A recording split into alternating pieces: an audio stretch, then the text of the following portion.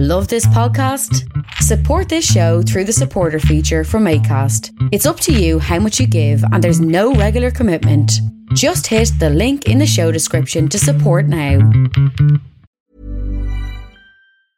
Jewelry isn't a gift you give just once. It's a way to remind your loved one of a beautiful moment every time they see it. Blue Nile can help you find the gift that says how you feel and says it beautifully, with expert guidance and a wide assortment of jewelry of the highest quality at the best price. Go to BlueNile.com and experience the convenience of shopping Blue Nile, the original online jeweler since 1999. That's BlueNile.com to find the perfect jewelry gift for any occasion. BlueNile.com. Hey, Dave. Yeah, Randy? Since we founded Bombas, we've always said our socks, underwear, and T-shirts are super soft. Any new ideas? Maybe sublimely soft. Or disgustingly cozy. Wait, what? I got it. Bombas. Absurdly comfortable essentials for yourself and for those facing homelessness. Because one purchased equals one donated. Wow, did we just write an ad? Yes. Bombas. Big comfort for everyone. Go to bombas.com/ACAST and use code ACAST for 20% off your first purchase.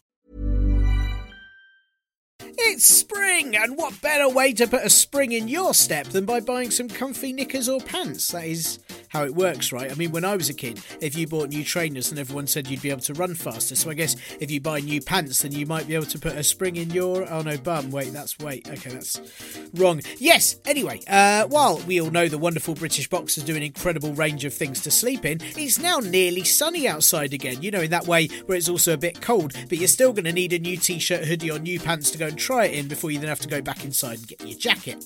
And British Boxers have a brilliant range of all of those things, as well as pyjamas that you're probably still going to need for work until at least 2023. British Boxers are an independent, ethically excellent lot who make actually nice lounge and casual wear that you can wear inside or outside, but you know, with shoes on as well, because you're sensible. Head to british-boxers.com and use the code PARPOLBRO10 and you'll get 10% off whatever you order. You might accuse me of being in the pockets of big pyjama, and I'd say no, actually I'd take a medium, and my pockets have an old tissue in because that's tradition. It's just always there. I don't even know where it's come from. It's very strange. It's every pyjama pocket. It's always an old tissue. How does it get there? Who's put it there? No one knows.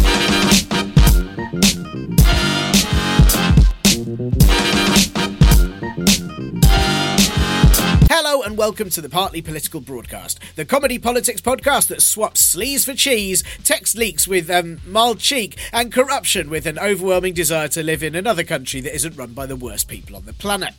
I'm Tiernan Douieb, and as Downing Street insists the Prime Minister, an inspiration for unmixed bowls of congealed custard that want to get rich, Boris Johnson, covered the number 10 flat renovation from his own pocket, we all know that's not true, as he's never been able to keep his trousers on long enough to make use of them like that. It is a depressing situation when a leaked report states that the Prime Minister said he would rather see bodies piled high in their thousands than order a third lockdown, and our first thought as a country is not to assume it's inflammatory gossip, but more surprised that he managed not to say it during a press conference at 6 p.m. on live TV. It might also be intrigue as to whether by bodies piled high he meant people dying from COVID or simply his wishes for the next sex party he attended at his pal and like someone took a biro to a picture of a gnome, Evgeny Lebedev's castle. Or maybe even just by bodies piled high in their thousands he meant the sheer amounts of dead cats that are thrown around in order to distract from the even worse stories than him wishing people were dead. In fact, there's been so many so-called dead cats under Johnson and his government that it's probably right to suspect that they are all in fact true, and we just have to come to terms with the country being led by people so incompetent and selfish that they couldn't even care for a household pet without it going horribly wrong. Of course, Boris Johnson would say such a thing as saying that he'd rather see bodies piled high in their thousands, in the same way that he called an effort to buy ventilators last year Operation Last Gasp, something that at the time we assumed was a tactless reference to people with COVID, but actually in hindsight could well have been about how he was handing out contracts like they were a bounty to take out Britain. You can also be certain that Boris Johnson did offer to fix the tax issue for the man who invented the bagless vacuum by simply looking in the mirror, James Dyson, so that he would return to the UK to make ventilators during the pandemic. I mean, in a time of dire need, why would you call in UK companies that already make ventilators and who pay their taxes when you could get a man whose entire modus operandi is to love Britain so much he treats it like one of his products would and sucks it dry before moving on? It's like dealing with an earthquake by ignoring all the local response teams and instead hiring some kleptomaniacs to help tidy up, insisting you'll turn a blind eye to their full backpacks at the end of the day. Dyson's ventilators weren't actually needed during the pandemic in the end, presumably because the last thing that would help someone who's unable to breathe is having the dust-covered dog-haired end of a Cyclone V10 shoved down their throat. But the government still says all their offers to allow Jimmy Dyson to only contribute to the country while automatically also taking away from it were simply doing everything they could to get the right equipment. But as always, the government's attitude to the task is that of someone who has absolutely no understanding of it in the first place, and they would definitely treat being asked to make a sandwich out of the bread and cheese on the table in front of them by calling their friend 700 miles away and waving a credit card at them to hire a team of chefs to make the ingredients from scratch so that none of it would arrive until everyone's already died of hunger. Plato said that similarity begats friendship, so it makes sense that Boris Johnson, with the moral code of a piranha on cocaine, wouldn't really have friends at all, but just a long list of people just as willing to stab his back as he theirs, like a big stabby Ouroboros. You're thinking, but Tiernan, snakes don't have arms, how could they hold knives? And I would say this is exactly the sort of thing the current government would fail to think through and pointlessly spend millions trying to do anyway.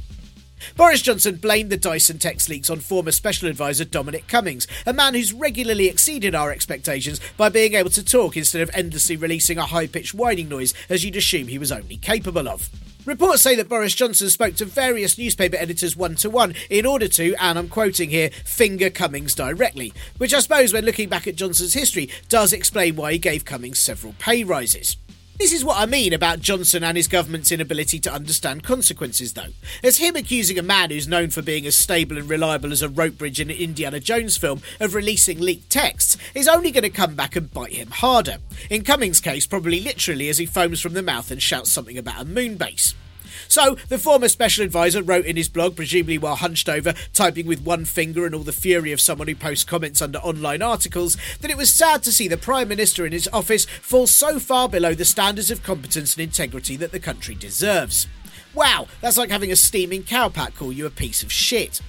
The rest of his blog included offers to reveal other texts that he does have access to and would happily leak, and that Cummings told Johnson his plans to have secret donors pay for the Downing Street flat renovations was unethical and illegal, which I suppose you'd think would mean he'd be up for it.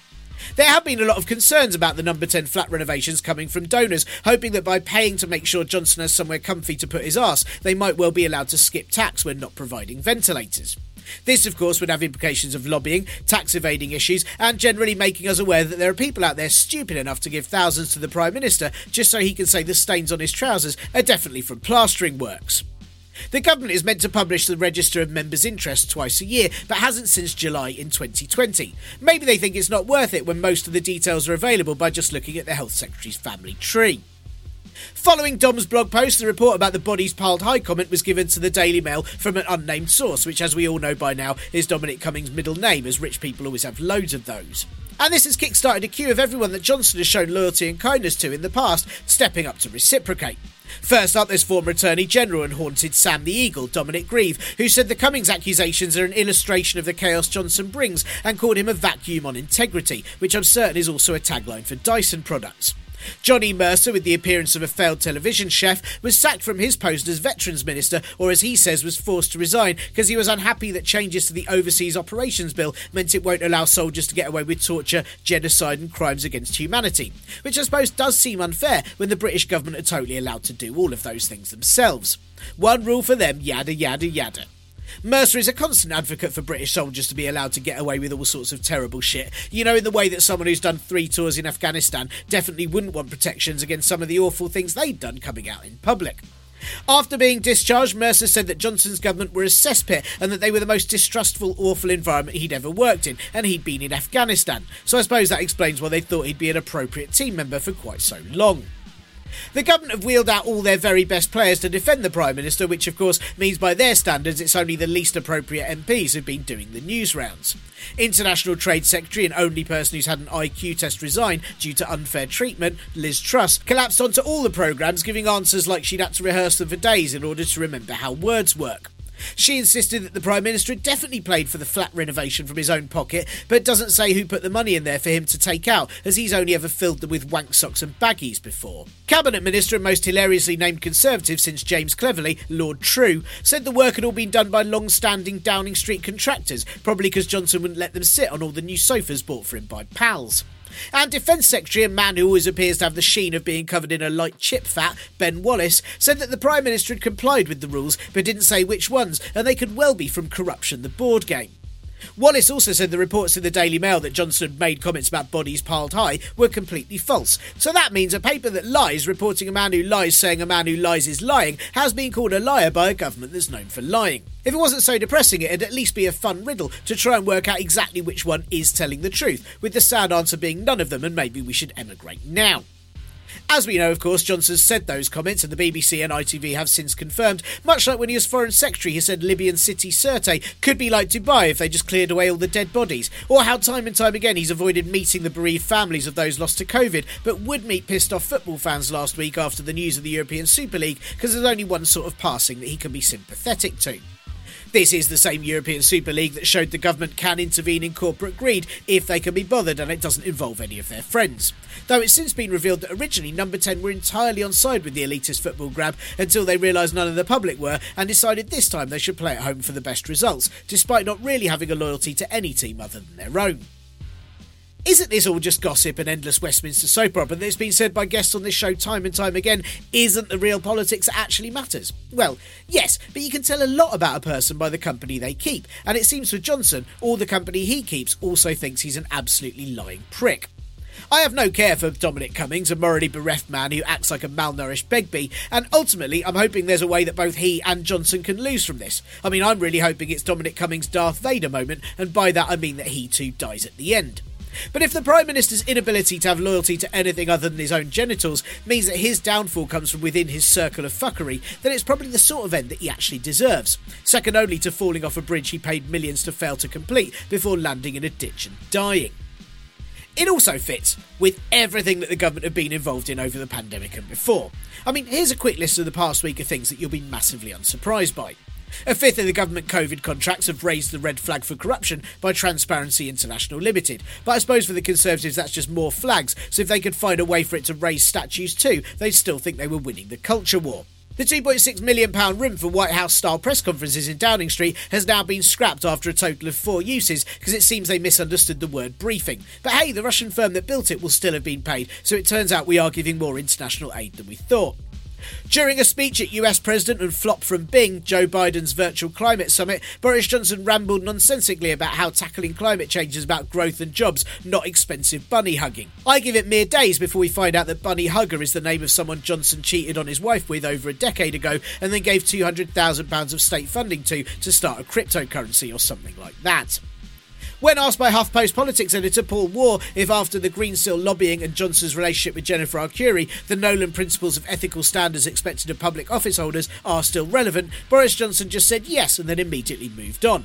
Maybe this is because he thought Waugh was referring to Christopher Nolan, where all the principles are based on Inception and the belief he can get away with anything if he insists it happened in a dream.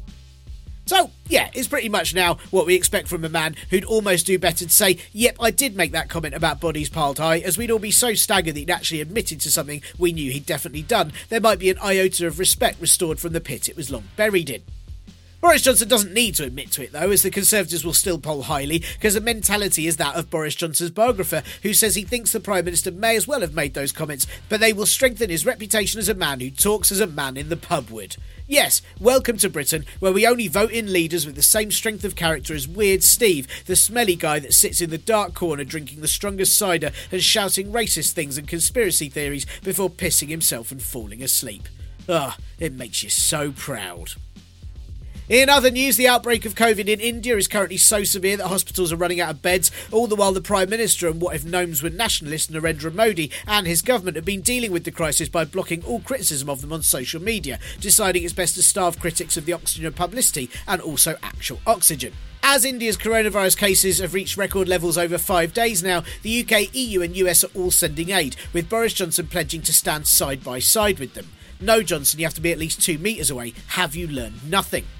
And lastly, in the UK, a new TV advert is being rolled out to encourage the under-50s to have their vaccine, because those selfish bastards have absolutely refused to get something that hasn't been at all available to them. The TV advert will say every vaccination gives us hope, so I'm worried now that everyone is going to want 10 of them each in order to beat the deficit. Oh, howdy, let's get rowdy. What's going on, Parpole Brods?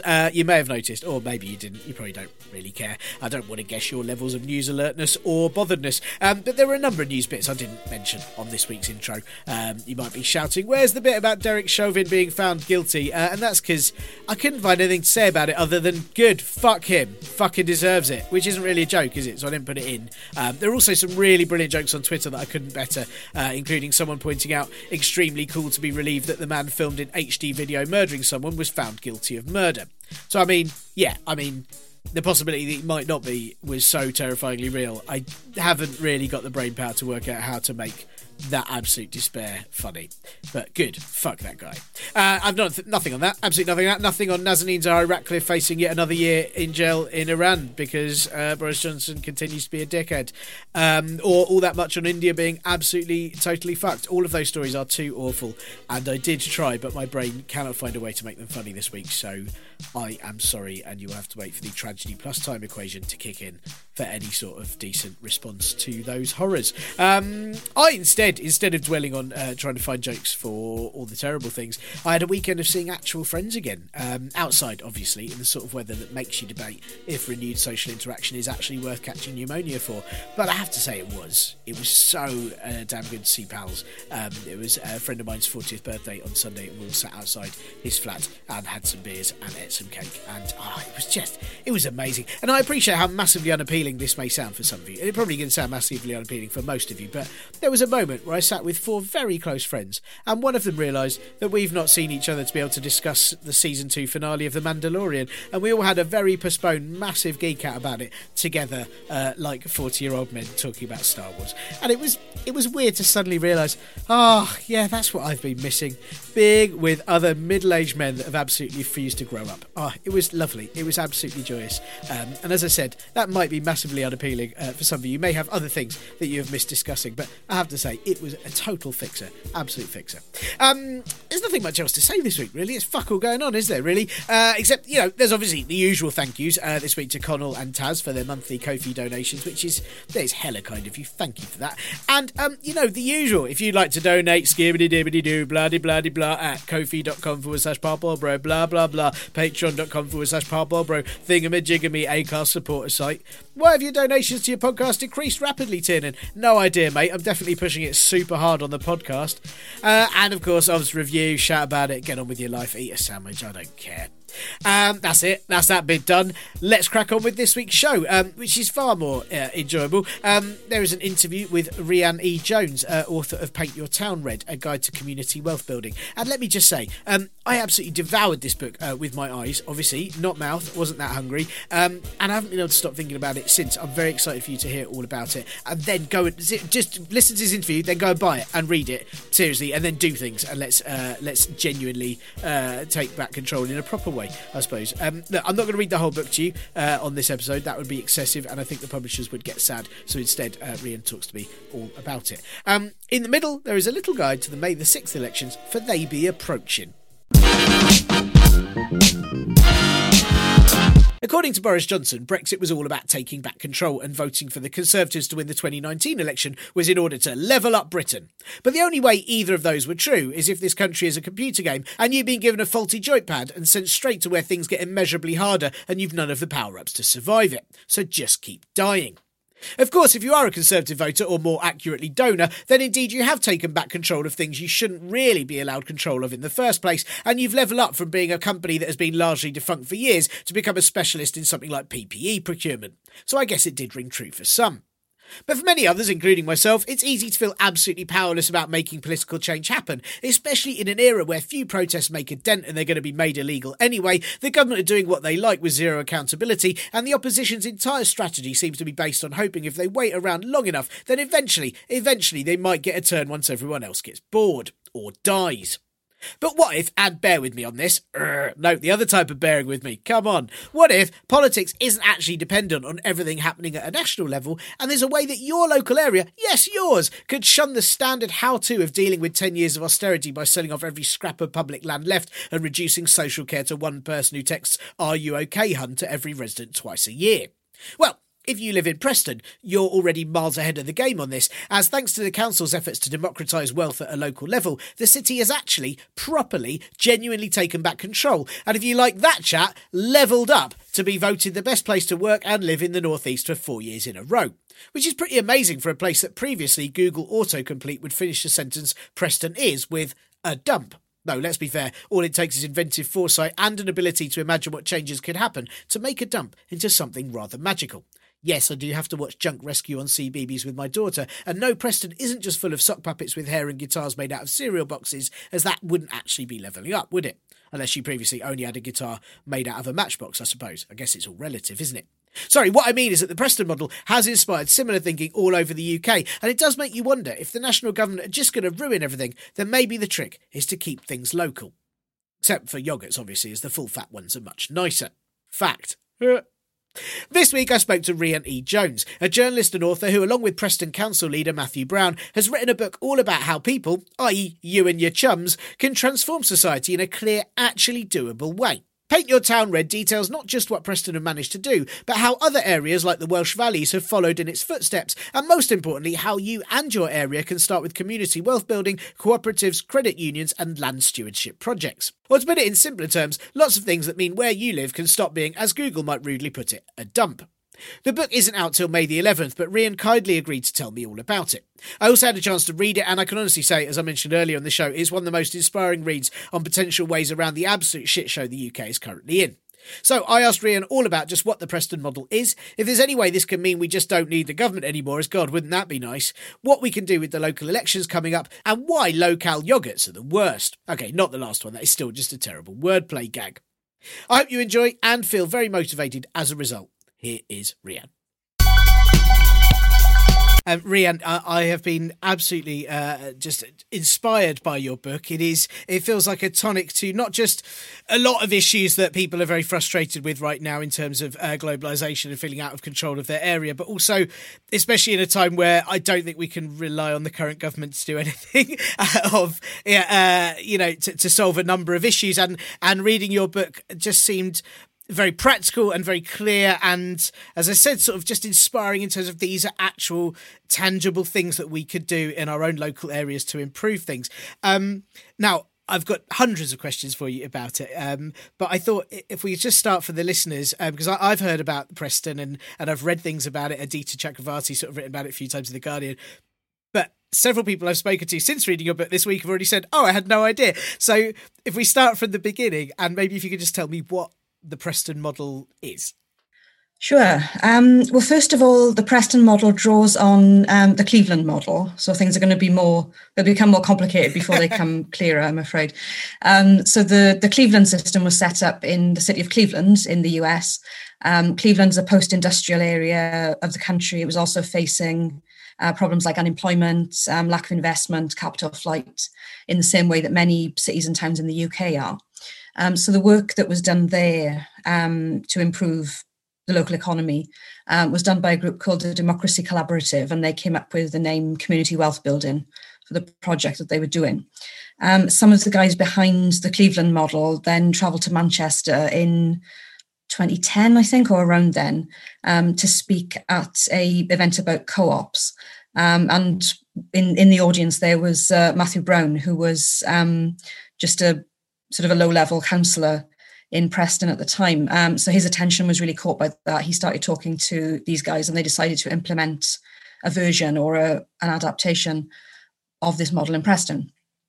So to get to answering your question, the way community wealth building has been applied both in Cleveland and in Preston is all about shifting the spending patterns of local institutions, local employers, so that it stays within the local area and it recirculates there instead of flowing out of the area to multinational corporations or private developers who don't put anything back into the local economy.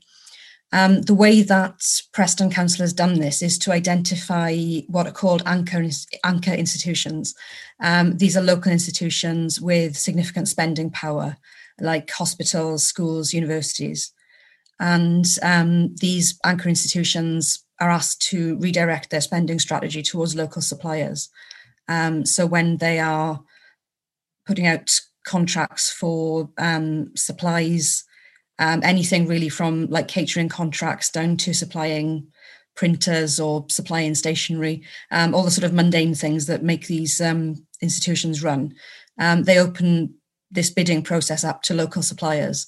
So, for example, contracts, this is one thing that happened in Preston, contracts for local school dinners went out to local farmers and caterers to supply, rather than like massive multinational catering corporations that are based outside Preston or in some cases outside the UK. And similarly, local building projects were given to local firms rather than massive private developers. So what this does is to keep more money within the local economy. It helps to stabilise local supply chains if they know where their business is coming from. And when more people are given jobs and taken on by these local businesses, then they have more money to spend in the local area. So this is all basically common sense, and it's not particularly radical. I think things like buying local have been around for ages, but the wider and perhaps more transformative potential in some of this is the idea, which is being tried in Preston, of stipulating in the contracts that are given to local suppliers that these suppliers should be hiring local workers. They should be targeting their recruitment at, more deprived areas of Preston. They should be paying a living wage, ensuring trade unions are involved in their workforce. If suppliers are given a contract to build like a local housing development, then there needs to be a proportion of affordable housing that they build in. So there's all these stipulations, and also environmental considerations like using ethically sourced materials, renewable energy sources.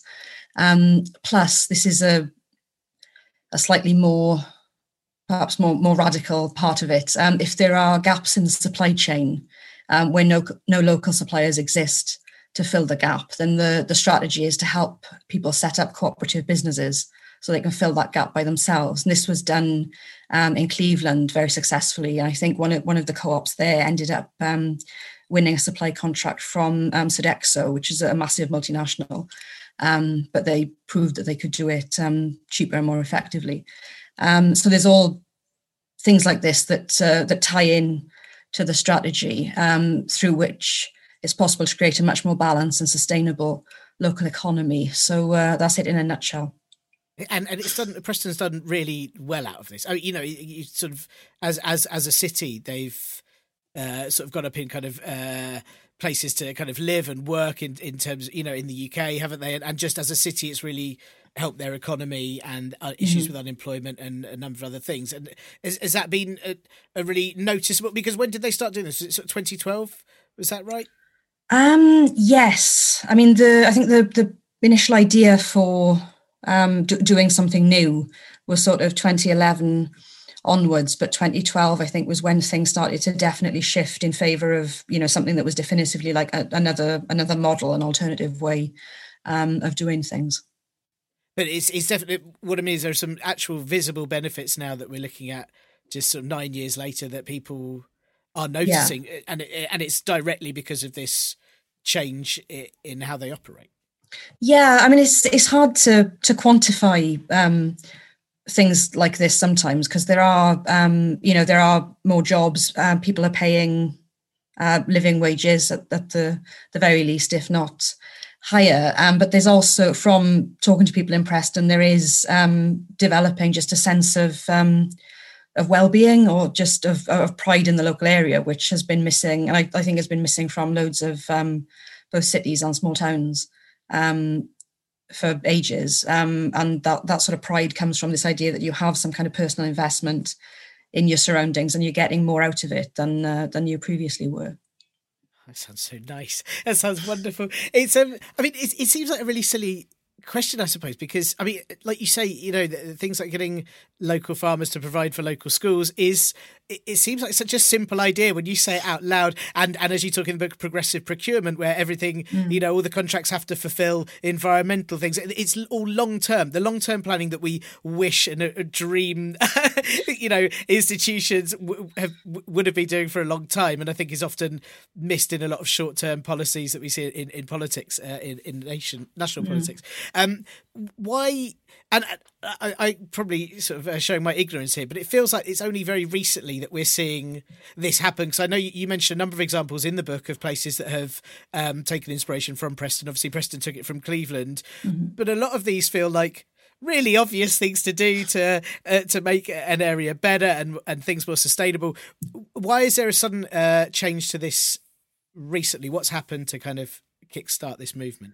As you say, like the basic ideas behind these strategies have been around for ages, often in, you know, quite radical forms, like the Paris Commune, which is 150 years ago. But that was also based around really local democratic decision making. And there's been various plans for worker ownership in this country. From in 1912, there was a plan put together by some Welsh coal miners for workers' ownership of the coal mines, which would have contrasted both with private ownership and with state ownership through nationalizations. That was a very localist, kind of anarchist or syndicalist model. And that was also taken up in 1976 with the Lucas Plan, which was a similar thing by a group of Lucas Aerospace workers. And as you say, outside the UK, there are places, I mean, the Cleveland model itself drew on what's been done in a place called Mondragon, if I'm pronouncing that correctly, in the Basque Country, where they've had worker ownership and sort of cooperatively owned and run industries for several decades. So all of these things have been sort of ticking along in the background as alternative ways of living and of structuring your economy, I think. It's now becoming a practical option because I mean, let's cut to the chase. I think it's because of the collapse of a functioning liberal capitalism in the past few decades, and a widespread loss of faith in it as well among people themselves. I say right at the start of the book, actually, that even government officials and civil servants and economists themselves are starting to somewhat sheepishly admit that the free market experiment of the past 40 years has run its course, and it's very clearly got us into disaster after disaster. Has led to huge regional inequalities, structural unemployment, little long-term investment, as you're saying. And right now, it's really obvious that only a few at the top are still able to benefit from the current system, and that's at the expense of everyone else. I think that's becoming increasingly obvious, particularly when you look at the current government after sort of having imposed austerity for 10 years and arguing that was a necessity. Now they're chucking money around, they're handing public money to their mates for contracts for track and trace and things like that, which don't even work. So I think central government is currently feels almost comically like corrupt, and if it's not corrupt, it's powerless. But at any rate, it feels very removed from people's lives, which I think that is a relatively recent thing. We saw people respond to the financial crash of 2008, I think, in a way that signified this through things like the Occupy movement, or later on, like the Yellow Vest movement in France. These movements were quite chaotic and quite sort of contradictory often, but they also very obviously signified that people were looking for a different way of doing things. I think people realizing how urgent the threat of climate change is as well has made all of this more urgent. And people are looking for new ideas, basically, because the old ones are so clearly not working anymore. I mean, in Preston, the model, the trigger for adopting the model was that previous models of outsourcing and inward investment had conclusively failed. There was meant to be a development called the Tithe Barn, which was going to be like a huge leisure and commercial complex. The people who were meant to develop that were multinational private developers. They got cold feet after the crash of 2008 and pulled out. So something that had been talked about for years, and people had sort of hung all their hopes on this as a way of regenerating the area, suddenly that wasn't an option anymore. So so Preston was forced to think, okay, well, what else can we do? Okay, let's look at our own resources. So things like that. I think that the very visible failure of old ways of working means that new ideas are not only just possible, but they're often the last remaining option. Like they often doesn't feel like, it feels like we've tried everything else. So why not give something more radical a go? Do you think the pandemic's kind of exacerbated or at least accelerated the need for that, because it really feels, not only with, as you say, the government being horrifically corrupt and outsourcing everything to people that have got no experience, and companies no experience in doing the thing that we so desperately needed, such as ventilators or PPE. Not just that, but also the fact that we suddenly became a lot more local, and there were mutual aid groups, and we were suddenly reliant on a much smaller area around us. Do you think that's created even more of a want and a need for it? Yeah, I do. I mean, I was really fascinated to see the surge in really spontaneous mutual aid that happened at the start of the pandemic. Before, I think we were almost kind of expecting that we couldn't rely on central government to do anything. Like, as it turned out, they did do some things, but at the very start, it was a real galvanizing of people saying, right, okay, what can we do? And it seemed very obvious to sort of band into neighbourhood groups to identify, neighbours who were vulnerable or elderly, people who would need help with shopping and that kind of thing. It felt very natural and organic. So that was actually a really interesting experience for a different way of doing things. I think that energy dissipated fairly quickly, but it shows, people can be trusted to know what to do in a situation like that then, but they obviously need resources and sort of organisation and support with it as well.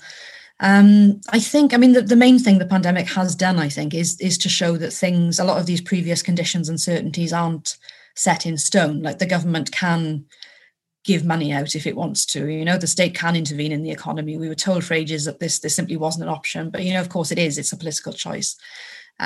So yeah, that's been useful. I think it could go one of two ways, really. Like, there's definitely an opportunity for change, but if people are still feeling powerless and vulnerable, they may end up with a desire for greater state intervention and protectionism and things like closing the borders and this kind of thing. But it could go the other way. So it all depends on how these arguments for progressive, inclusive localism are made. For one thing, you're right that working life has changed massively, and the fact that more people are working from home, I've seen this myself, there's much greater involvement in an investment in where you live rather than where you work. Something as simple as getting your lunch from a local cafe or a shop, rather than grabbing something from Pret as you're sort of dashing through King's Cross Station and that kind of thing.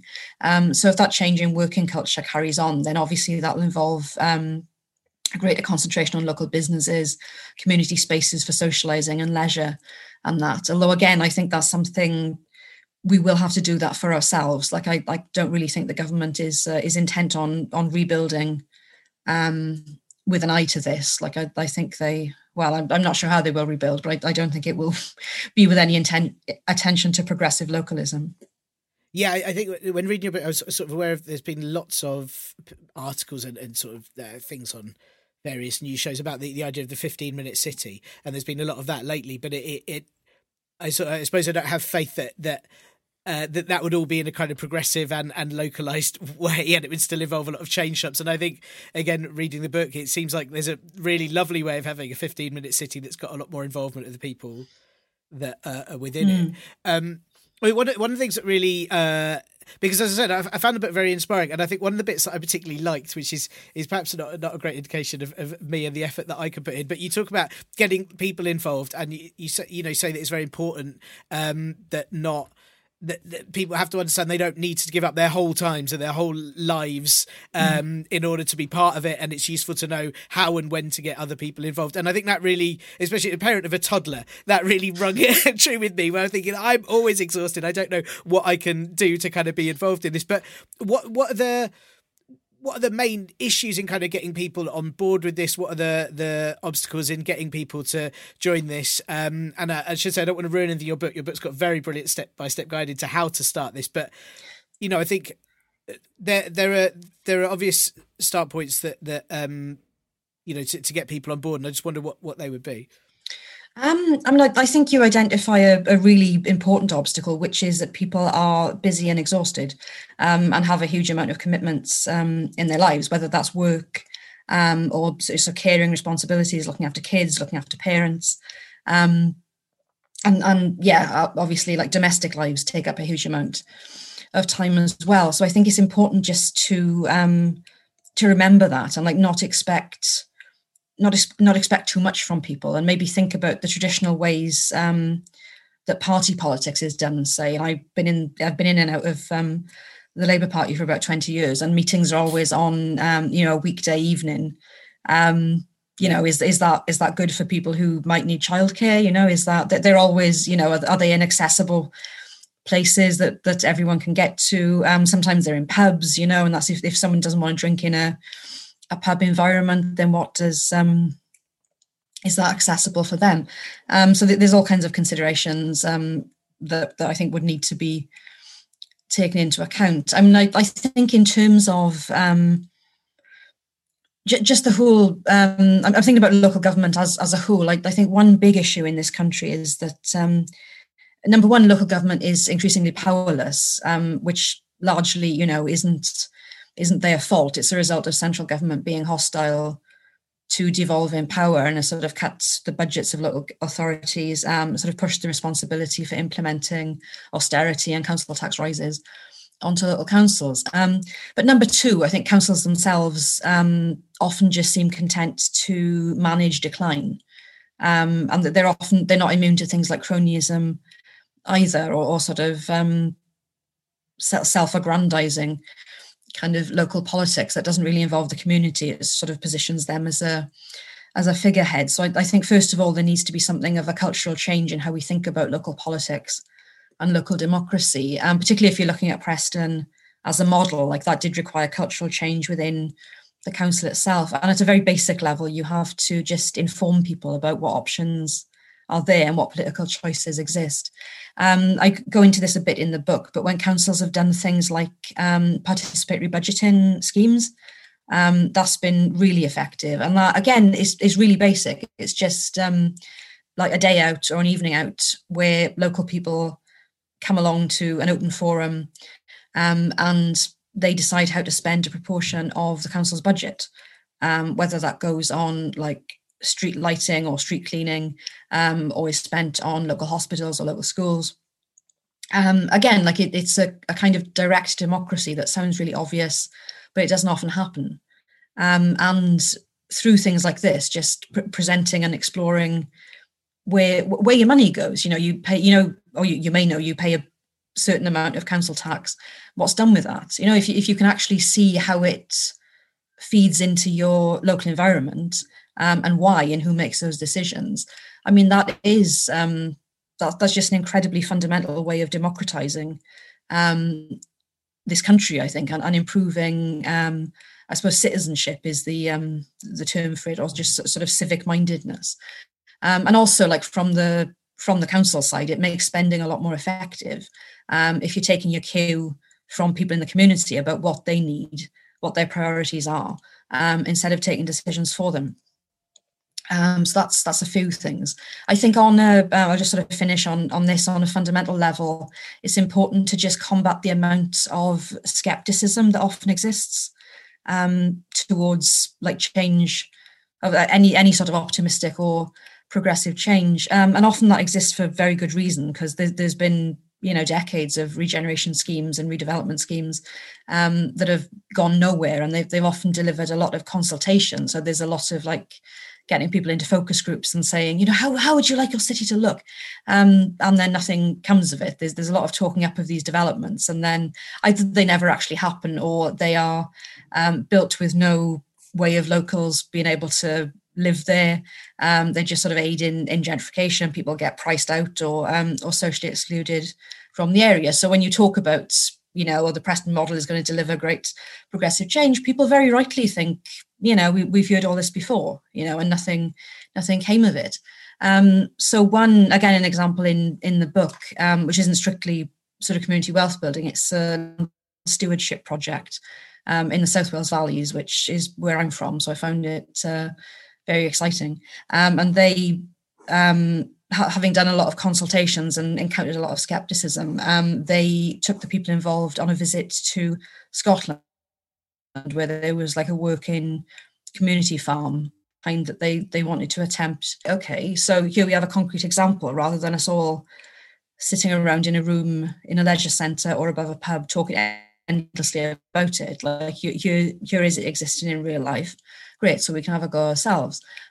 So people want to see results and not just be given promises, I think, is the bottom line. And the more of that they get, then the more they will invest themselves, whether that's of their time or their ideas or their energy. Because if you produce results, then I think people are way more likely to put something of themselves in.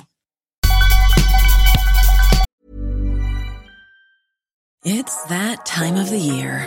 Your vacation is coming up. You can already hear the beach waves, feel the warm breeze, relax, and think about work. You really, really want it all to work out while you're away.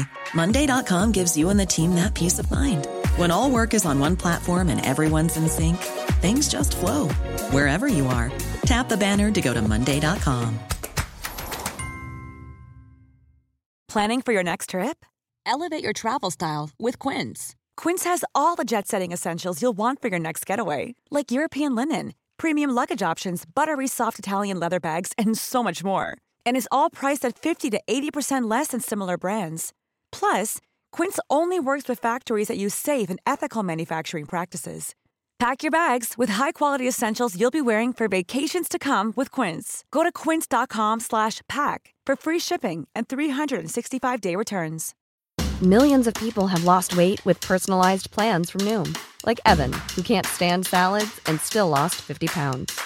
Salads generally for most people are the easy button, right? For me, that wasn't an option. I never really was a salad guy. That's just not who I am. But Noom worked for me. Get your personalized plan today at Noom.com. Real Noom user compensated to provide their story. In 4 weeks, the typical Noom user can expect to lose 1 to 2 pounds per week. Individual results may vary. And we'll be back with Rhiannon in a minute, but first, I don't know if you know, but there's a whole heap of elections going on next week, all on May the 6th, which also happens to be International No Diet Day, but that doesn't mean you should vote for a cheat day with it. That doesn't quite work. Anyway, there will be cheats across the spectrum of places you can vote, from the 25 candidates running for Welsh Assembly seats, even though they don't actually live in Wales and couldn't vote for themselves, to the series of disgruntled divorced dads trying to become London mayor in the hope it might mean someone loves them again. There's also some very good people running, and of course, whenever you might think these elections will make a difference of sorts, even if it'll just give Lawrence Fox something else to cry about, leaving him even less time to tweet bollocks, which would be to the benefit of us all. So, I don't know how useful this is, but here's a little rundown of all the different elections that are going to be happening.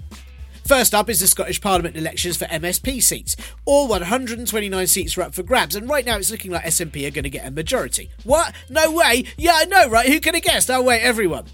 Labour are in second place, Conservatives third because some English people moved to Scotland and live there now, and then Greens, Lib Dems, and right in the dregs of popularity are all the parties that look like they thrive there. Rejected Potato, Alex Salmond's Alba Party, Reform UK, which was formerly the Brexit Party, and Loud Vole, George Galloway's All for Unity Party, which seems to have been named for its aims to bring together some of the worst people possible. And then somehow below them, if there is such a pace without falling out of the other side of the earth, are UKIP, yes, still, no, I have no idea how either, the Scottish Libertarian Party, who should be very happy if people do what they want and not vote for them, and Abolish the Scottish Parliament, who, are obviously running out of self-loathing. The elections for MSP works with both the first-past-the-post and proportional representation system. So each constituency votes for an MSP who will win via first-past-the-post, and then votes for an additional 7 MSPs using the additional member system, which, yes, does sound like someone has an extra penis. That's probably the All for Unity party there. They've got several. But that system means that every vote counts, and you can vote both tactically and for smaller parties that you might actually like. I'm not going to go into what each and every party says they're standing for, as, look, seriously, we haven't got all the time in the world, and it's pretty easy to find online. But obviously, one is a stance of Scottish independence, which the SNP, Greens and Alba are for, and pretty much everyone else isn't, because if there was a border between Scotland and England, it would make it much harder for their lobbyists to travel over. Climate change has come up in the debates too, but for voters, healthcare is the main concern, followed by employment and welfare, then education, Brexit, and then independence and climate change, and despite a current crisis in rent rises, housing is absolutely last. SNP have been the largest party in Scottish Parliament since 2007, and it looks like this time round they're going to increase their seats for Holyrood even more than back in 2011. So if voters have problems with how things have been running so far, they obviously think it's someone else's fault, or that other parties would be even worse. Which, I mean, look at Douglas Ross with his wind-blasted pub face. They're probably right.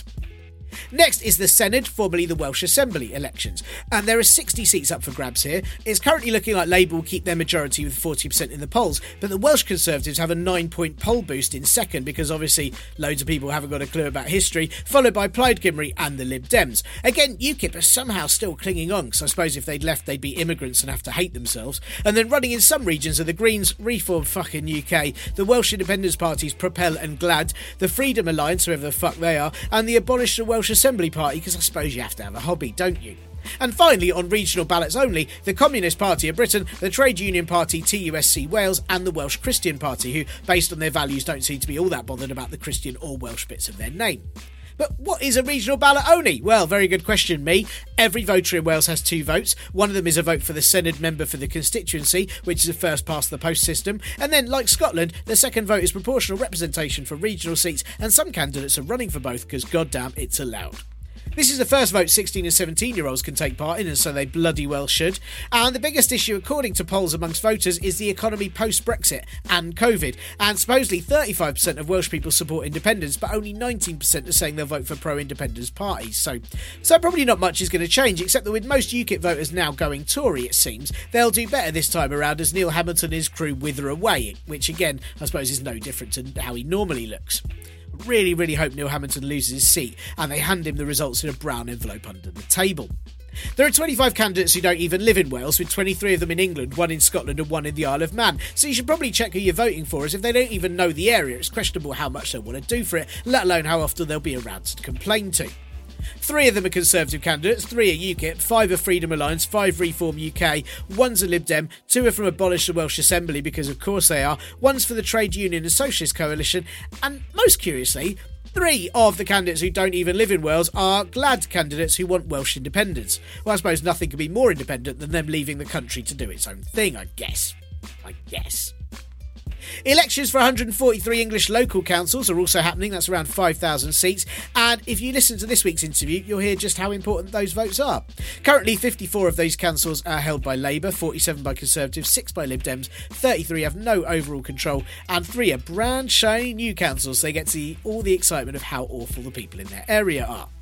This is straight up first past the post electing, but with every council ward having several seats, voters get a vote per seat. So that might mean 1 vote, or if you're in a larger ward, several. So kind of up to you how you play your crosses. There are shitloads of parties running, aside from the obvious, and plenty of brilliant independent candidates too, such as shout out to Ashley Baxter in Market Deeping, who is a pod listener of this show and thoroughly excellent man keeping the local Conservatives at bay. So if you're around there, definitely vote for him. There's also 13 mayoral seats up for election, including combined authority mayors, who are big-time mayors of all the councils in the region, like in Manchester, Liverpool and Cambridgeshire, and single authority mayors who sound a bit more lonely, but they actually have a nice time in charge of just one city council. And of course, the London mayoral election is happening, even though alternate universe Martin Freeman, Sadiq Khan, is very likely to win again, as his main competition is idiot Martian manhunter Sean Bailey, who is quite easily one of the stupidest people ever to run for office, having spent vast amounts of his campaign in areas where people can't actually vote for him, and seeming to be mainly keen to get rid of cycle lanes, lie about things and steal the Sillet Bang logo for his own, seemingly unaware that he's more likely to be wiped off the electoral map more quickly than anyone else. Saying that, Sean Bailey has still got 28% of the polls at the Mo, which is bizarre and clearly down to the suburbs. It's always the fucking suburbs. The Lib Dem candidate, Louisa Porritt, is third, then Sean Bailey for Greens, then 2 YouTubers, one who does prank videos and one who does parodies, because, let's face it, if Sean Bailey can run, they may as well, and it is 2021. Then a whole heap of weird red-faced men and Count Binface, who's currently beating attention-seeking cheese twist Lauren Fox. Oh, it's so fucking weird. It's all so fucking weird. There's 39 police and crime commissioner positions going to, which after last year seems like a more important election than ever before. And of course, lastly, but no means leastly, there's the Hartlepool by-election, following the resignation of Roland Rat impersonator and MP Mike Hill. Labour are hoping to retain the seat, which they want to do by parachuting in Paul Williams, a man who lost an election away down the road in Stoke, was pro-Remain, which Hartlepool was definitely not, and gets paid by the Saudi Arabian government to say they're progressive, which is, it's just amazing. So the Conservatives are currently looking likely to win, which will be the first time in forever for that area, and will increase the Tories' already dangerous parliamentary majority. Hooray! And in third place, beating the Greens, Lib Dems and Reform UK, are the Northern Independence Party, who are putting forward a former Labour candidate and former teacher, Thelma Walker, and have a genuinely exciting progressive manifesto, and seem to be attracting the youth vote that have abandoned Labour as a result. Also, their online meme game is amazing. If you are voting in that area and want to vote for the Northern Independence Party, Walker is having to run as an independent candidate due to the NIPs failing to register with the Electoral Commission before the deadline. And also, it's worth saying that the Monster Raving Loony Party are putting forward their candidate, the Incredible Flying Brick, which is always just perfect. And if you do want to build back better, then they're probably the best person to go for. Although maybe a flying brick isn't that helpful for a stable building. I don't really know.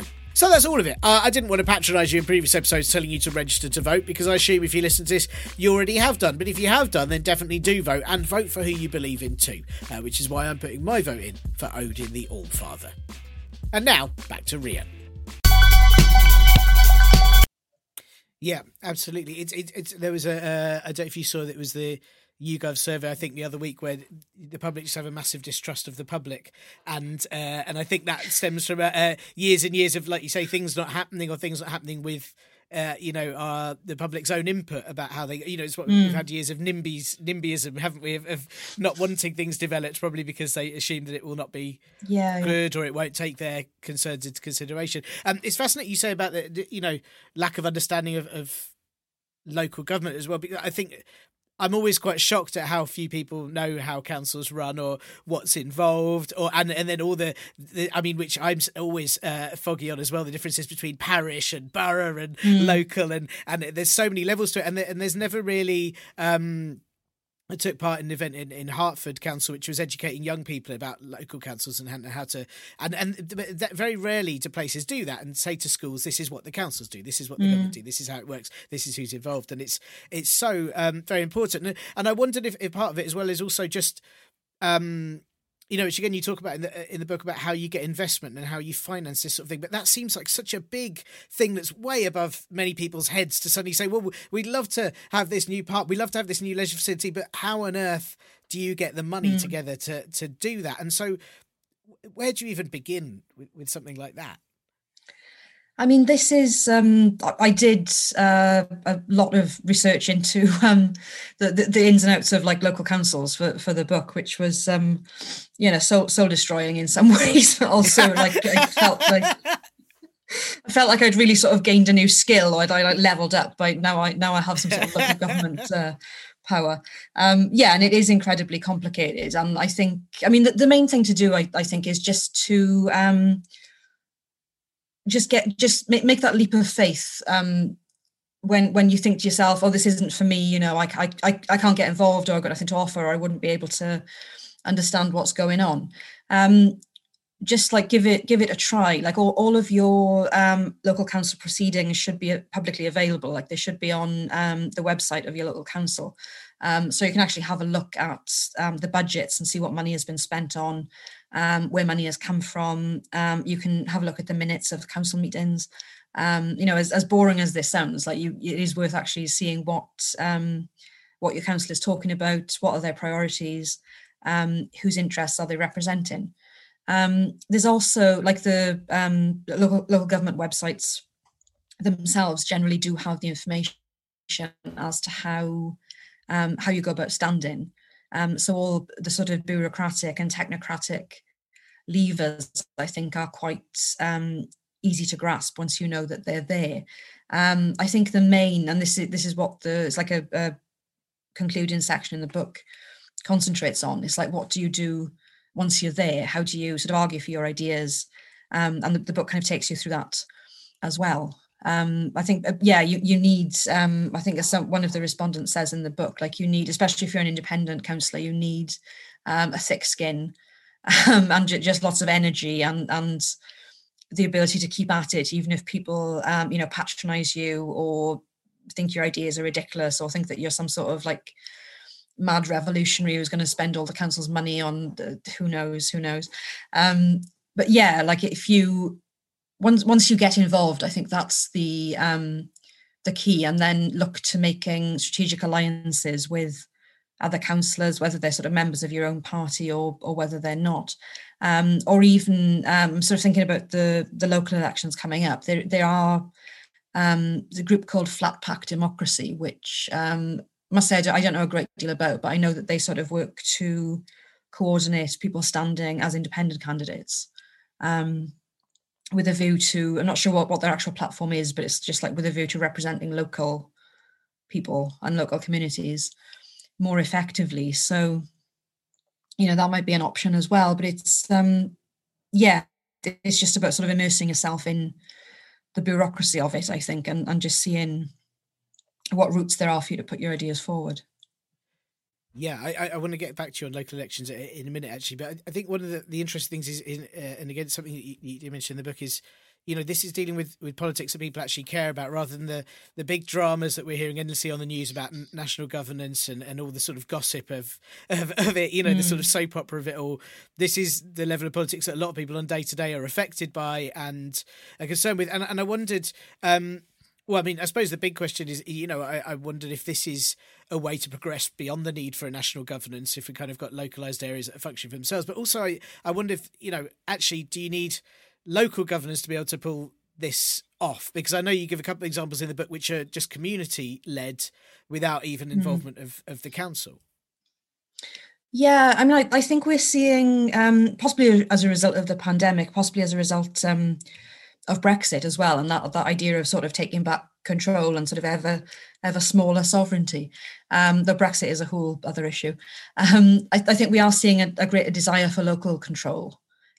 We've seen this in sort of increasing calls for Scottish and Welsh independence, things like the Northern Independence Party. So the idea of English regions themselves also having devolution. So I think there's definitely a sense that national central government is not really fit for purpose, like it's too remote, it's detached, it doesn't represent anyone's interests. But I think you're right in saying that if we're going to have sort of more local layers, they have to be powerful, like they have to be able to do something and be able to make a difference. They can't just be sort of talking shops. I mean, I suppose, just thinking back to the pandemic again, we can look at that for when central government works and when it doesn't. Like the things like sort of, as we said, things like track and trace, were dangerously mishandled. But then you can also look at the NHS having handled the national rollout of vaccines really successfully. Like the NHS, I think, is perhaps the best example we've got of what a centralised state can do, despite all the changes that it's gone through. Though it's worth remembering that the NHS began as a local, basically a mutual aid society. In Bevan's hometown, which is also my own, the Tredegar Medical Aid Society. So that was funded by subscriptions from members, which then made healthcare free at the point of use when they needed it. And then when Bevan became health secretary, he used that as a blueprint for a national model. So there's some really obvious ways that services and provision can be scaled up and scaled down, particularly with things like healthcare, education. And one of the big debates about localism that's been happening on the left itself is the argument that only the state is big enough and has enough resources to effectively deliver progressive change. And I think there is an argument for that. But the problem there, is a electoral one. And we've just seen in the 2019 general election, like the range of forces that are brought to bear against any possibility of change, even of very mild redistribution of power and resources. If they threaten particular political interests, then we will be crushed, as we've seen. I mean, particularly, I don't know. One of the particularly negative effects of that was that under Corbyn, Labour was particularly willing to engage with community wealth building at a local level. Like McDonnell very strongly aligned himself with that. I think was looking at things like, rolling out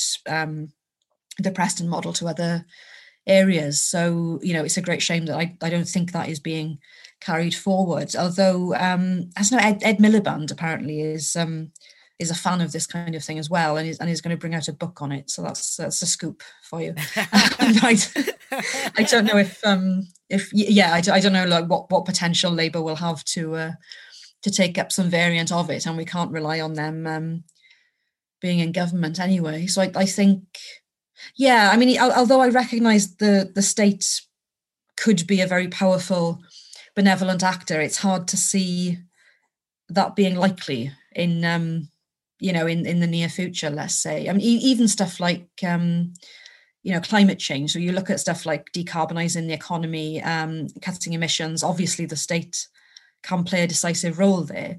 But even then, it requires international consensus and coordination between governments. So it's more complex than the nation state. Like one state on its own acting like that is actually quite powerless. Though I do, and again, in as the book argues, localism, even though it's not going to solve climate change on its own, very small communities, which do currently exist, like the Isle of Eigg in the Hebrides, the community there set up a trust that purchased the island from its absentee landowner. So they got themselves out of this weird feudal situation and set up a community-owned electricity company. And the island is now 95% powered by community-owned renewables. So that's an example of local organisation and action being taken effectively and decisively completely outside the state. So given the relative, not only the weakness, but the disinterest of central government in solving really urgent problems at the moment, I think localism has to be the way to go. Yeah, I loved reading about the Isle of Eigg. That sounded so fantastic. What they did there, they've got an amazing music scene as well. There's a brilliant act called Pictish Trail that's based there. It's brilliant. But yeah, I think that was my daydream while reading your book, was constantly just sort of taking things away from the government that they might break and going, well, if we keep them over here, you can't get near them. We'll just do it and we'll do it properly. Is there a danger that were more areas to localise and more areas to kind of work on a system a bit like Preston, but obviously, for their own individual needs, that the government could enforce stopping that?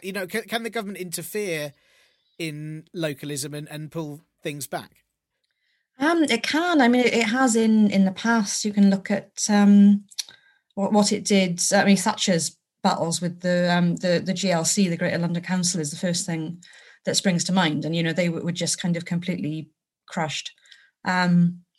Again, not sort of. I mean, when governments want to do this, it's almost like a non-issue whether they're legally allowed to do it. They just will. And you can look at things like Lambeth and Liverpool councils in the 80s too, or even. I mean, I don't know the ins and outs of the situations, but the possibility of central government just kind of taking over Liverpool, the government of Liverpool at the moment, I think particularly the government that we've got, they won't hesitate to do things like that. And I think it would be easy to make a very bad faith argument about things like Preston, that it does constitute, cronyism. Like this, I will stress this isn't happening at all, but it would be easy to say, oh, isn't this just handing out contracts to your mates, in the same way that we are criticising the government for doing.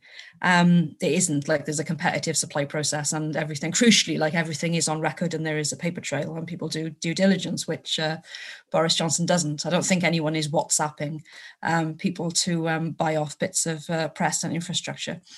But you could see how a bad faith person could make these arguments against localism. And yeah, I don't rule out the possibility of government stepping in if it becomes too successful. But yeah, other than take up arms, I don't quite know what the response to that. No, I felt bad for asking because, as I said, your book is so sort of positive, and as I said, and really clear as to how we can make changes. And part of me just thought, what's the worst case scenario if we were to do it? But I do think, part of me hopes that they never want accountability for anything. So you'd almost think, well, fine, let someone else do it. They might leave it alone. We can only hope. But yeah, look, it's brilliant, and I really recommend everyone read it. Just I think to get a view of how they could change things. I think even if they aren't able to or don't have the time, I think just being inspired to know that it is possible and we aren't powerless and there are meaningful ways that we can do things. And with that in mind, you did mention local elections earlier, and you mentioned the flat pack democracy, but we've got local elections. Obviously Wales has got its Senedd elections, and we've got the Scotland have got elections for Holyrood. What should voters be looking for? Not just is it because I'm guessing it's not really party politics anymore. It's that we need to look for individuals that might be key to transform their local area. What is it? Where should we be going as a starting point for how to vote? this May the 6th? I mean, there are, on a very small scale, I think, there are principles of community wealth building that are being taken up in the political mainstream if you look for them. I mean, there's, I think there's a London Assembly candidate who is, again, like I don't really fancy her chances, though she seems very interesting, but she wants to institute citizens' assemblies across London and then hand all decision-making power to them and abolish the post of mayor, which I just love as a sort of situationist prank. Like she's almost certainly got my vote. I think there's also just saying about Wales again on a more, perhaps a more sort of plausible level. Plaid Cymru, the Welsh National Party, has said that they'll use local procurement to deliver free school meals by using Welsh farmers and businesses. So again, sounds really basic, really sensible, but hasn't been done before. Like a political party hasn't made this offer. So I think it's worth looking out for things like this on the manifestos of all parties. I do think, I mean, obviously I encourage everyone to vote, but I also think we need to look beyond relying on a sort of political vanguard and political structures, because they are vulnerable to change, as we've just described. Like even if you institute like a community wealth building program on your little council today, you could only have 4 years before you're removed from office, or before the Tory government sends the tanks in to crush you, etc. So it's helpful to look beyond the horizon of local elections, I think. I mean, the main idea behind community wealth building is a sustainable change will happen through just getting the maximum number of people involved at whatever level, like whatever they have the time and the interest for, and empowering them in their own daily lives, so they, you know, could be working in a cooperative rather than working for a minimum wage job. So I think, localism and electoralism can work together very well, but elections in general, I think, and electoralism is a tool for further change rather than an end in itself.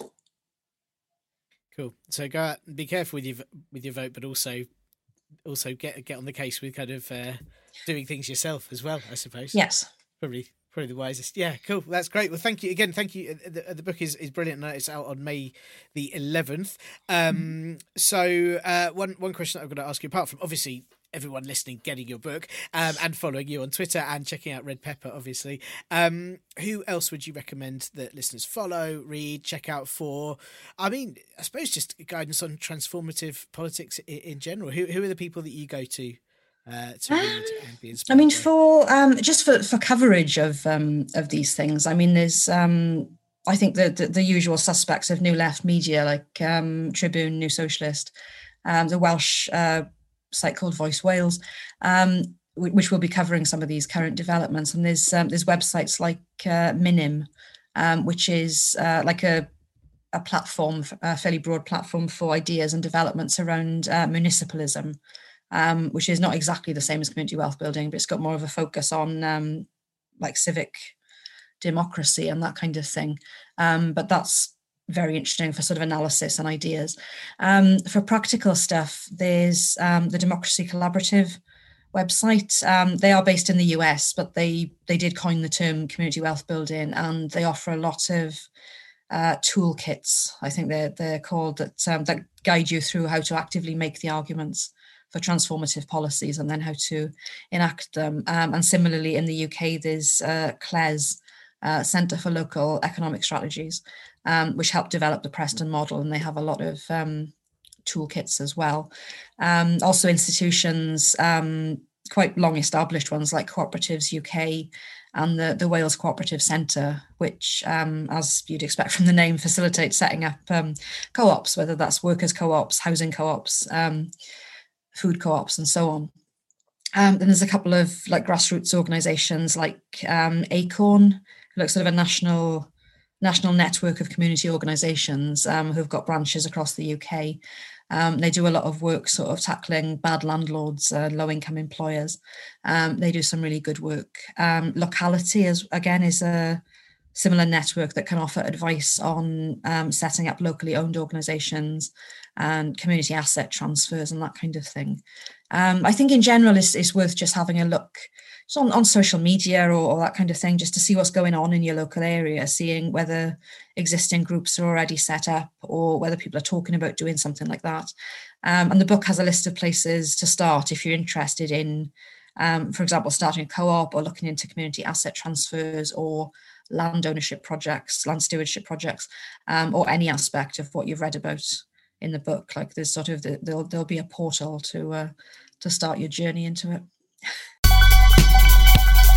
Thanks tons to Rhian for that and for her book that really you should all go read by, and then we'll just goddamn localise everywhere until all the government have left to be in charge of is a small square round Parliament where they can screw it up as much as they like, and we'll film it and people can watch it on Channel 5 and laugh and point. Sorry, I got a bit carried away. So firstly, you can find Rhian's website at rhianejones.com and her Twitter is rhianejones. She writes for Red Pepper magazine, which you can find and subscribe to on a pay what you want basis at redpepper.org.uk, and they're all on the social medias too. And of course, the book is called Paint Your Town Red by Rhian and Matthew Brown and will be available from May the 11th from Repeater Books, which you can currently pre-order it from a number of good book sites, including hive.co.uk, which I've linked to in the pod blurb. Any suggestions you might have for what voices should grace this podcast, i.e. be willing to talk to this idiot about clever things, then please do let me know. And you can do that let knowing at ParpleBro on Twitter, the Partly Political Broadcast Facebook group, the contact page at partlypoliticalbroadcast.co.uk, or email me at partlypoliticalbroadcast@gmail.com. Or you could reveal it amongst lots of other texts that you sent to mates promising them favours, but then blame a former friend for publishing them, and then let them threaten to reveal more recommendations you have for the show that you don't want me to hear about because it wouldn't make sense to have them, like Bernie Clifton or the man who does the Go Compare adverts, and I'll just assume all your ideas are rubbish. As always, it's probably best to email, isn't it? And that's all for this week's Partly Political Broadcast podcast. Thank you for listening, and don't forget, if you manage to collect every single episode, there is no prize except sheer wisdom. Not of politics, no, just the hindsight and understanding that you could have used that 261 hours to do something really brilliant, like unlearn a language, or put all the things you've ever owned into one big pile and then crawl under it and hide. Something like that. If you did do liking any of the mouth emittings that I do, then please recommend this podcast to others who may also enjoy. Review the show on a podcast hub space of your choosing. And if you are bestowed with good fortune, then hurl £1 or 12 to the Ko-fi, Patreon or Acast supporter sites and keep me well stocked in crisps, the renewable fuel that this show runs on.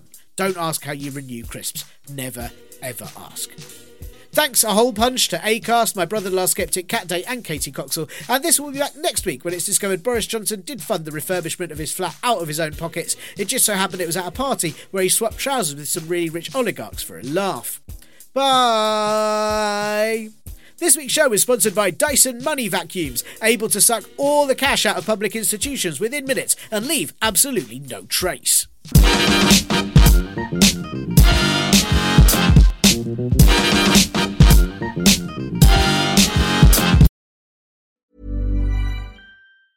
Hi, I'm Daniel, founder of Pretty Litter. Did you know cats tend to hide symptoms of sickness and pain? I learned this the hard way after losing my cat, Gingy. So I created Pretty Litter, a health monitoring litter that helps detect early signs of illness by changing colors, saving you money and potentially your cat's life. Pretty Litter is veterinarian developed, and it's the easiest way to keep tabs on your fur baby's health right at home. Go to prettylitter.com and use code ACAST for 20% off your first order and a free cat toy. Terms and conditions apply. See site for details. Even when we're on a budget, we still deserve nice things.